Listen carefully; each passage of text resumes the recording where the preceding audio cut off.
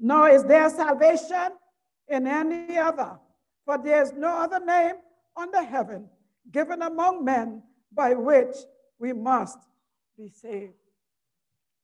So ends the reading of our text, of the reading of God's holy word.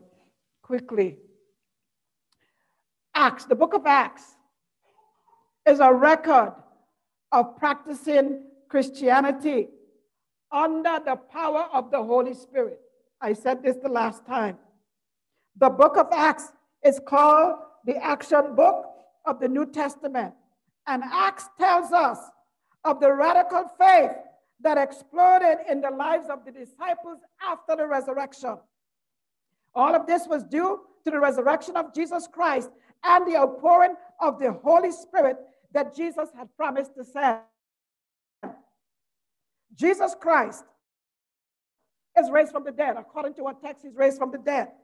And he made several visits to show himself to the disciples, okay, and to those who believed on his name. He gave the disciples instruction to go and wait for the outpouring of the Holy Spirit on the day of Pentecost. You could find this in the beginning of Acts. So it was during this feast that Jerusalem was turned upside down in awe and wonder when the pilgrims heard the disciples speak the wonderful works of God in languages they never learned.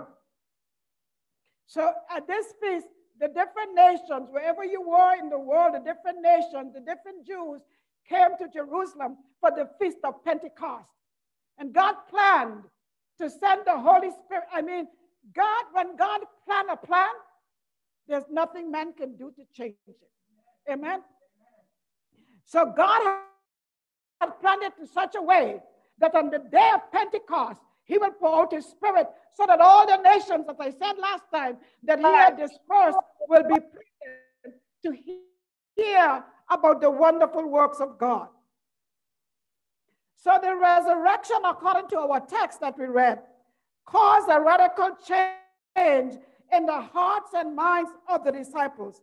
Everything in their lives changed on the day of Pentecost. The disciples, there was about 120 of them in the upper room. Everyone was anointed and empowered by the Holy Spirit, and nothing after the outpouring could stop them from spreading the gospel of Jesus Christ. And what was their message? Jesus Christ is risen from the dead. That's their message, right? So the resurrection of Jesus Christ and the infilling of the Holy Spirit has given us the Holy Spirit. The Holy Spirit is the one that empowers us with power for ministry. The Holy Spirit has made us Christ-authorized representatives to have power over darkness and sickness and oppression in this world. And he empowers us in prayer and intercession, and he gives us power over demons. Now, that's a mouthful, but I got to keep moving. I can't elaborate on each one. So listen, right after the outpouring of the Holy Spirit on Pentecost, it is stated that many signs and wonders were done through the apostles. Acts chapter 3 gives the account of the healing man who was lame from birth. And Peter attributed the healing to faith in the name of Jesus Christ of Nazareth. It could stand to reason that this man was at the temple gate during Jesus' lifetime. Why I drew that conclusion is because Jesus and the disciples were always going into the temple. Jesus taught at the temple. So it could stand to reason that this lame man was at the gate because they always put him there. So let me ask you a question. I just said it.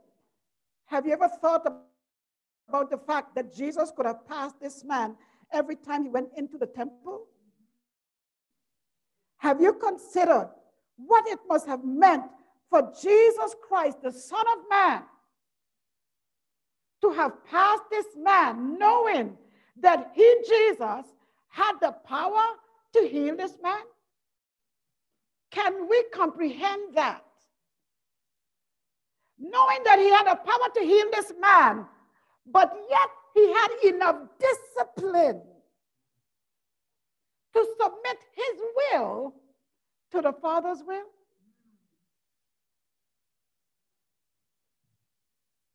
And not heal this man? I go on. Do we realize that Jesus did not heal everybody he met? Have you ever considered the psychological turmoil from a human perspective? What withholding his healing power from sight from some might have done to him, Jesus? Of course not. We don't think like that. The thing to remember is this, that everything Jesus did or did not do was all about him being submitted to the Father's will. I want us to pause a moment and think about it. Today we get upset with God. We want to live our faith because we might pray for this person to be healed physically, and God don't heal them physically, but he takes them home. And some of us get upset and we wonder, where's the love? But go back in time with me. When Jesus walked on the earth, right? That he did not heal everybody that he met. And he couldn't heal everybody that he met because Jesus was absolutely submitted to the Father's will. The name of Jesus Christ, let me say this, is not a magical formula that Peter used. The name of Jesus Christ, and this goes for all of us, is not a magic formula that Peter used to the beggar when he said, look at us. And the Bible says the beggar gave them his attention because he expected to receive money from them.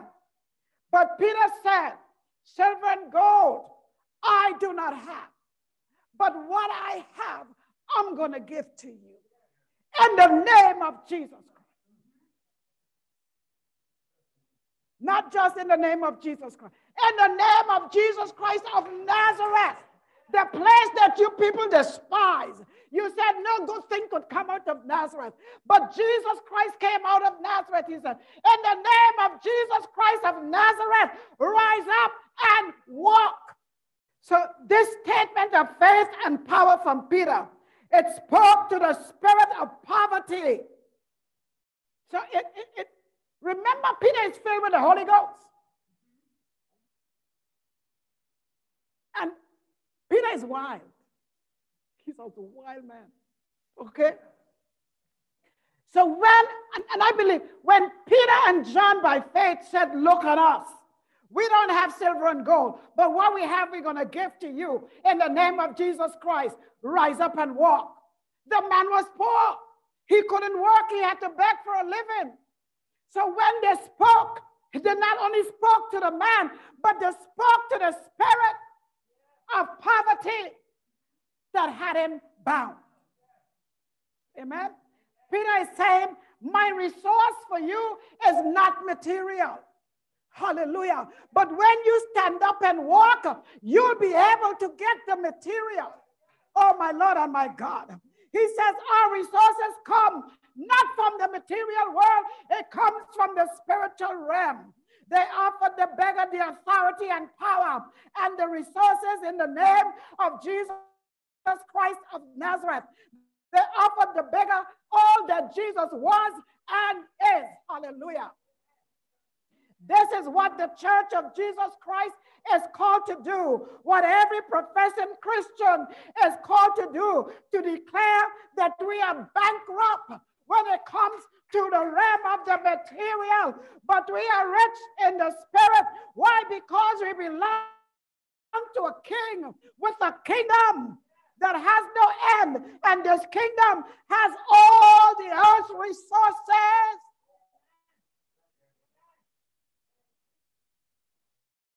What did Jesus say in Matthew? Seek first the kingdom.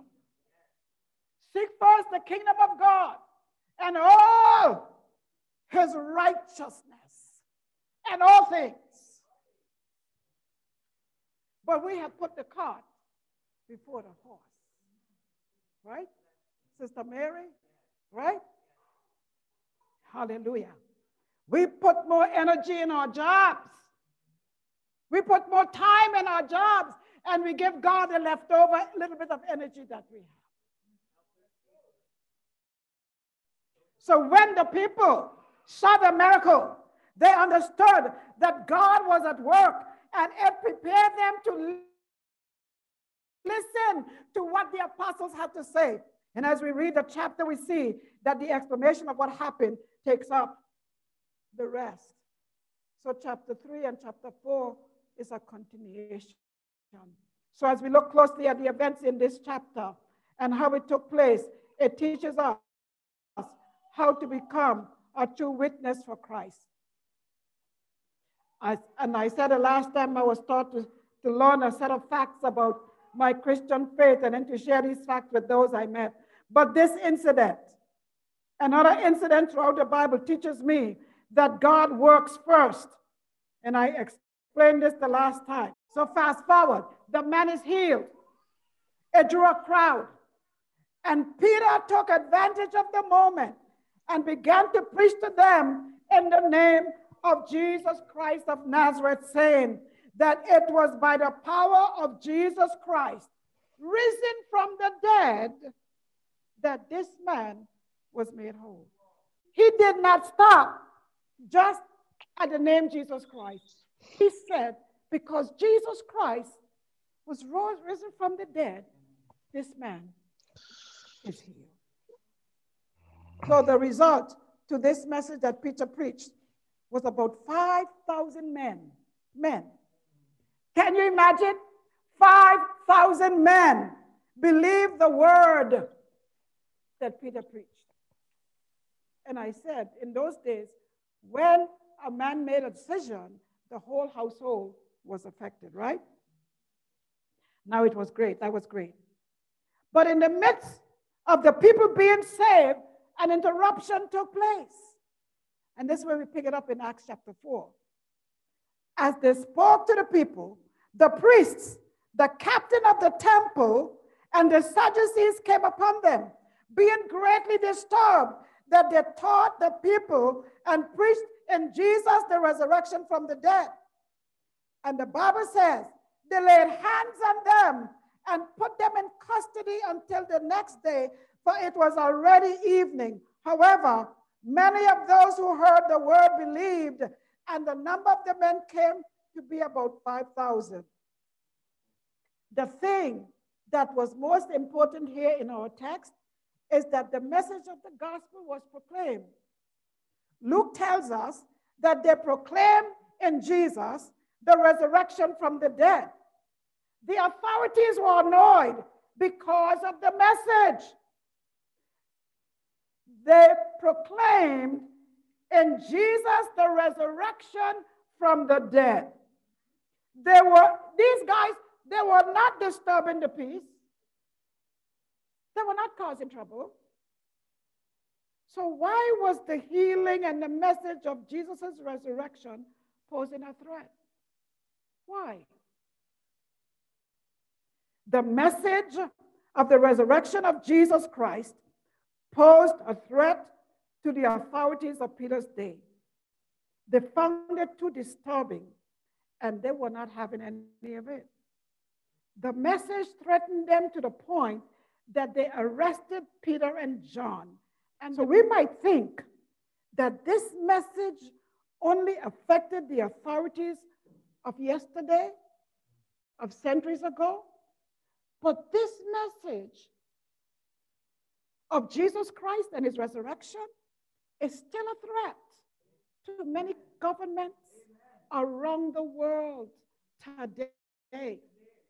This message of the resurrection of Jesus Christ continues to be a threat to forces, to dictatorships and tyrannies of the earth. Jesus' resurrection is a life-changing message. It is a message that has the power to turn people from drugs. It is a message that has power to turn you from emptiness and loneliness to a place of hope and hopefulness. Yet, there are those who view it with suspicion because they want to keep people in bondage. They want to keep people in servitude. They want to keep people in poverty while making money on the backs of the oppressed. We hear about China. My sister shared about China yesterday. Why is the message of Jesus Christ such a threat to these governments? Because everybody wants power. And they realize that the power of Jesus Christ can change the mindset of the people. And once poverty is addressed by the power of the resurrection, it has to back up. Hallelujah. It must back up because there's a greater power than it. So hence, governments are scared. They're frightened. You think only in China, in America too. On your jobs, you cannot say Jesus Christ. They're afraid. Right? We look at the government, but you got to come down closer. There are some people who turn to Jesus Christ and the family kill them. They literally kill them or they disown them. The day that Peter preached this message, as I said, 5,000 men heard the message of the resurrection and they believed. They were convinced of the truth, just like the 3,000 had believed on the day of Pentecost, that Jesus Christ, the man of Galilee, the prophet from Nazareth, had solved the most difficult problem. Jesus Christ had solved the problem of death. Death is a problem to the human race. We know that there are people who have been brought back from the dead, right? By the power of God. We know Jesus raised Lazarus from the dead. He raised the widow's son. I can't remember. Even Elijah raised the Shunammite woman's son from the dead. But they all died again. Okay? They returned. And they went back to their same regular life, but they died again. But Jesus' resurrection is different. He came back to a different level of life, never to die again. Keep listening. Do you realize when we preach the gospel, what we are asking people to believe? Or even when we talk about the resurrection of Christ? Do we realize what God did in the person of Jesus Christ of Nazareth when he brought him back from the dead? When you read your Bible, you must take time to ask some questions, you know. You gotta ask yourself something. And you gotta ask the scripture some questions. You gotta ask the Holy Spirit some questions. Do we realize when God brought Jesus Christ back from the dead, that God literally made a new man? God literally made a new, brand new spanking man. God made a man with a body without blood. Listen, I wrote here. God made a new man through the resurrection of Jesus Christ. A body without blood that can eat and yet walk through walls.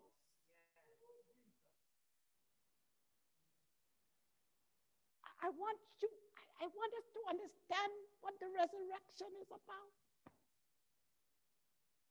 Now let me prove it from Scripture. 1 Corinthians 15. The first man, Adam, became a living being. The last Adam became a life-giving spirit.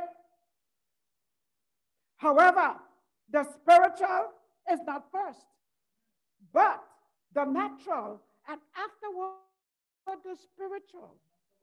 The first man was of the earth, made of dust. That's us. Okay? This is dust. It's all dust. I hate dust. You could just dust in the next minute, you need dusting again. Dust have no manners. That's what I always say. It has no manners. I don't care if you could live in the best palace in the world. Dust have no manners. It's going to show up, just like spiders. So Paul says the first man was of the earth, made of dust. The second man is the Lord from heaven. As was the man of dust, so also are those who are made of dust. That's us. And as is the heavenly man, so are also those who are heavenly. And as we have borne the image of the man of dust, listen, we shall also bear the image of the heavenly man. Jesus Christ, after his resurrection, is in the form of a man, but he is total spirit. Jesus himself said in John 6:63, it is the spirit who gives life. The flesh profits nothing. So listen, this is our hope, children of God. We shall be like Jesus Christ. We shall be like him. A body without blood. I don't know if that excites you, right? We don't have to worry about getting a heart attack. We don't have to worry, hallelujah, about our bones breaking. We don't have to worry about cancer. You don't have to worry, oh my Lord and my God. Here the far-reaching effects of the resurrection of Jesus Christ. Even if they wanted to arrest Jesus again and kill him, like they said they were going to do. Remember, they put out a posse to find him because they said that the disciples had stolen his body. They were looking. They didn't have power to do it. Right? They didn't have the power to do it. And even if they had seen him, they couldn't even touch him. So Jesus' resurrection brings with it a possibility for us humans. Ooh, Jesus. So when our resurrection takes place, we will never die again. The sting of death will be forgotten and gone. The key is, do we believe that God raised Jesus Christ from the dead? Do we believe it? Peter and John preached or proclaiming Jesus, the resurrection from the dead. The disciples also preached that the promise of the resurrection has been extended to all who believe in Jesus Christ. Jesus says, I am the resurrection and I am the life. He who believes in me, though he may die, shall live. So since Pentecost, this message has been preached and millions have trusted Jesus because his resurrection carries a blazing, radiant hope. Jesus Christ of Nazareth has solved the problem of death. Praise the Lord.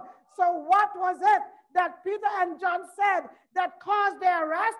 What was it that put the Jews into a tailspin? It would appear that Peter and John tied the death of the physical body to the death that is at work in our inner lives at this very moment. From the time we are born, we are dying. What we need to understand is that death is death, whether it's physical or spiritual. We experience inner death in many ways. Sometimes bitterness, sometimes loneliness, sometimes emptiness and despair, as depression of spirit. Sometimes it is boredom, hate, malice, resentment, violence. It does not matter what form death takes. Death is not the will of God. Death and dying is not what God intended for man. Death is an enemy, and that has taken hold of the human race because of sin. Death lives in us. Death sleeps with us. Death eats with us. It haunts us in everything that we do. Death is always present. But the truth we must get hold of is this, that in Jesus' dying and rising from the dead, did something about our inner death. He overcame death by the power of his resurrection. He came out of the grave a different person, a man without blood, a whole new human being. But because of Jesus' resurrection, we can have peace instead of restlessness. We can have acceptance rather than guilt. We can have love in place of lust or hate. Power to replace weakness. Power to give joy for mourning. Power to give beauty for ashes. Power to give hope for despair. Courage instead of cowardice. And cleansing from all unrighteousness. That is what his resurrection has done. Praise the Lord. Give God some praise. We don't have to die daily. We don't have to die a slow inner death. We can forgive. Hallelujah. We can get rid of hate. We can get rid of malice. We can ask, hallelujah, Jesus Christ to fill our hearts with his resurrection power so that we can have peace on the so that we can have peace on the inside.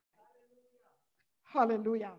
Peter's and John's audience, I believe, they were tired of emptiness and sin. And when they heard this message of hope, 5,000 men believed and they turned to Christ. Hallelujah. The hope of receiving new life in that moment through the risen Christ caused them to believe what they were hearing and receiving this new life.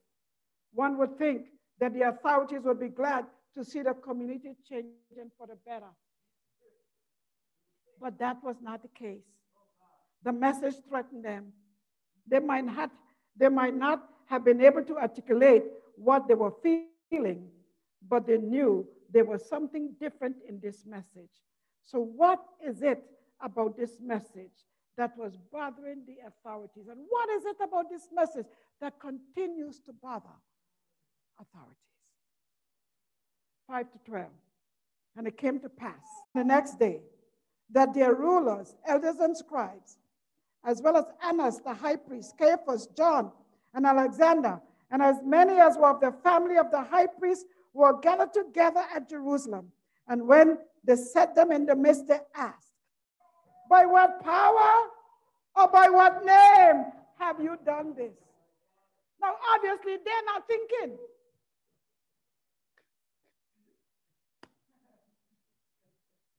Woo! They asked Peter. Peter, of our people, Peter. Then Peter, filled with the Holy Ghost, said to them, rulers of the people and elders of Israel, if we this day are judged for a good deed done to a helpless man, by what means he has been made well, let it be known to you all and to all the people of Israel that by the name of Jesus Christ of Nazareth, whom you crucified, whom God raised from the dead, by him this man stands here before you whole. This is the stone which was rejected by you builders, which has become the chief cornerstone. Now this is the key here.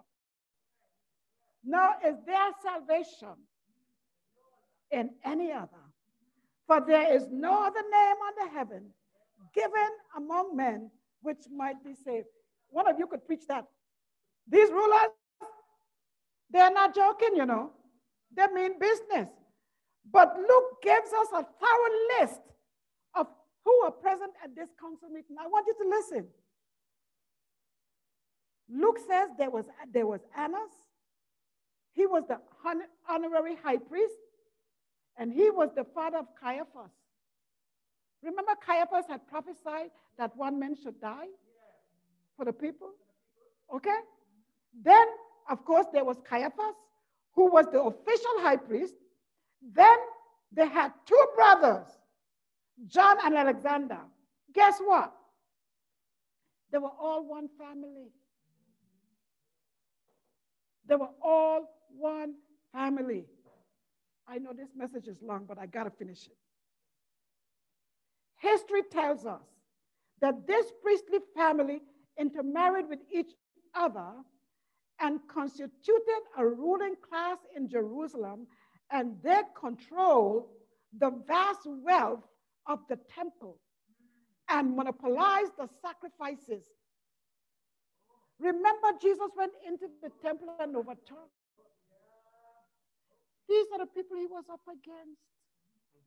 He was touching their pocketbooks.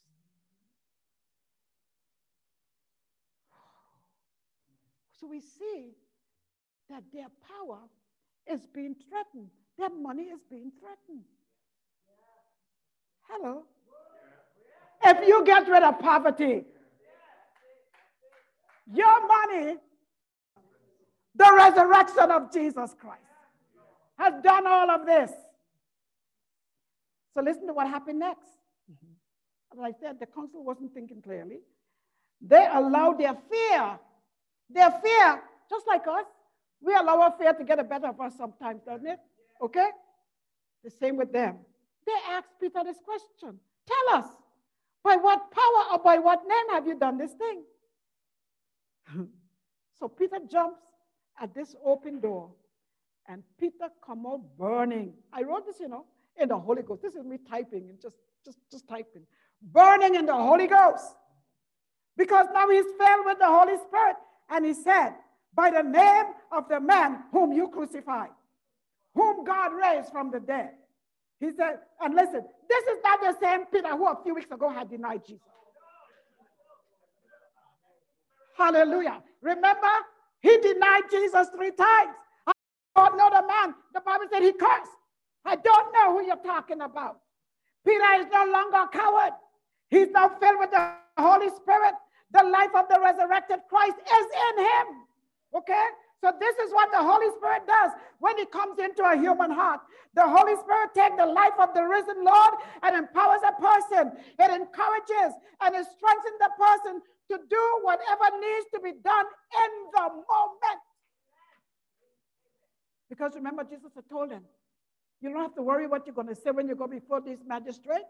In that moment, the Holy Spirit will tell you what to say. Oh my God, we got to connect the dots of the scripture. We got to connect the dots of the scripture. Hallelujah. So Peter, the Bible said, being filled with the Holy Spirit, said, we have done it in the name of the one you crucified, the one God raised from the dead. And he goes on to tell them what the psalmist in Psalms 118 verse 22 said. He said, this is the stone which was rejected by you builders, but which has become the head of the corner. God, and there's a whole history behind that. I'm not going to go into that. Jesus had designed that Jesus Christ of Nazareth would be the cornerstone of his government on earth. All human government will rest upon the government of Jesus, and they will be submitted to his kingdom rule. This is what we are talking about now, as I said in the Bible study by Bishop Balak. As we see in scripture and in our world, we have rejected the cornerstone. The message of the kingdom of Jesus Christ will continue to put down government and keep on overturning human governments until Jesus comes to reign in the earth, according to Jeremiah 23:5. So Peter accuses them to their face and said, you rejected the Lord Christ when he was here in the flesh.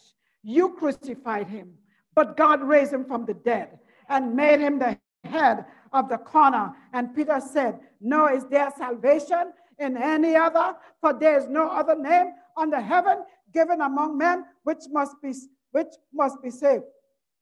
Listen, there's no other name.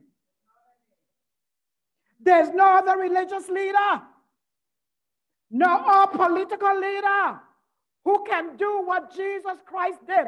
Only Jesus Christ of Nazareth is qualified to be the foundation and the head of human government and the basis of all human authority. We can name many leaders who have come and gone. We can name them. And yes, they have left us with something good, some good wisdom. And we could learn something from them. But none can compare to Jesus Christ of Nazareth. And I could name many religions. I'm not going to go into that. You get the message. There is no other name under heaven given among men whereby we must be saved. God has made Jesus Christ the head of the corner and given him all power, might, and authority over all things in heaven and on earth. There is no other name by which we can be saved. When anyone encounters the risen Christ, he changes them. He gives them new motivation in life. He makes us over. He gives us a new heart, a new outlook on life. He gives us a new life. Jesus Christ of Nazareth does this over and over again. When the gospel is preached and folks believe the truth of the resurrection, brothers and sisters, this is not politics. Whenever Christ changes a life, it threatens all oppressive governments. It poses a threat. Wherever the enemy of the cross might be established in this world, when this message is preached, it becomes a threat, because the gospel of Jesus Christ frees people from oppression. It frees people from oppression. Oh, the life of Christ is not against government. It's not against government. But it is against oppressive government. There's no other power or force on earth that can give us the assurance of liberation. There's none.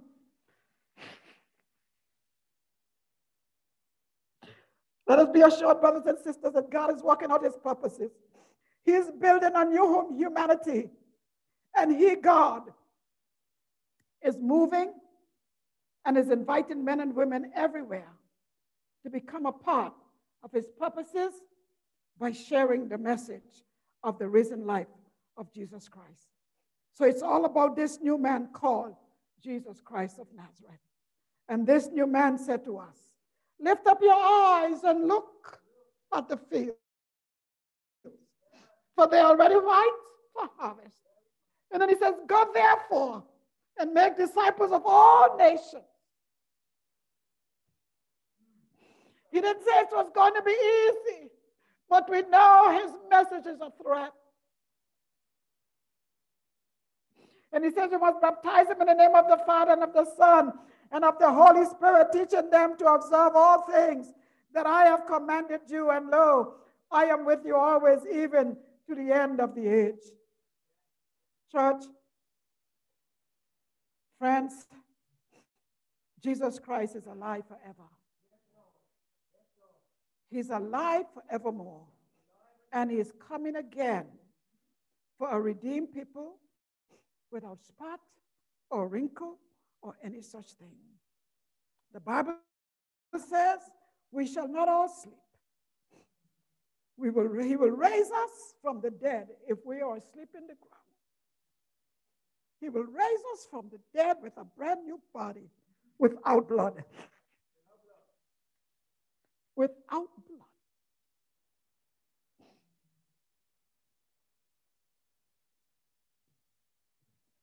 I don't know about you, but I'm going to have a new body. Praise the Lord. I'm going to have a new body. Hallelujah. Stand with me. Praise God. Father God, thank you that you're in the midst of your people, ready to save, ready to set free anyone who will believe in Jesus Christ. Father, you are always ready to hear the cry of the penitent whose heart is empty and lonely, whose heart is in pain and despair, and cries out to you to fill their life with yourself. Many of us here, God, can testify to the reality of your life-giving grace. Oh, my Father, I ask you in the name of Jesus Christ of Nazareth to fill the hearts of those who are hungry and thirsty, those who are in darkness and needing the light of your presence. Father God, bring comfort to those who are lonely. Give joy to the downcast soul, and save the soul of the one who is crying out to you right now for deliverance and peace. Father, I trust you to answer this prayer because you are the promise keeper. You said you're not willing that any should perish, but that all should come to repentance. Father, save souls. Do this for your name's sake and for your glory. And I echo the faith of John the Apostle. Even so, come, Lord Jesus. Come. Come for your world. Come for your church. Come for your people. Come for your inheritance. Come, Lord Jesus, come. We praise the name of the Lord. Hallelujah. Praise God.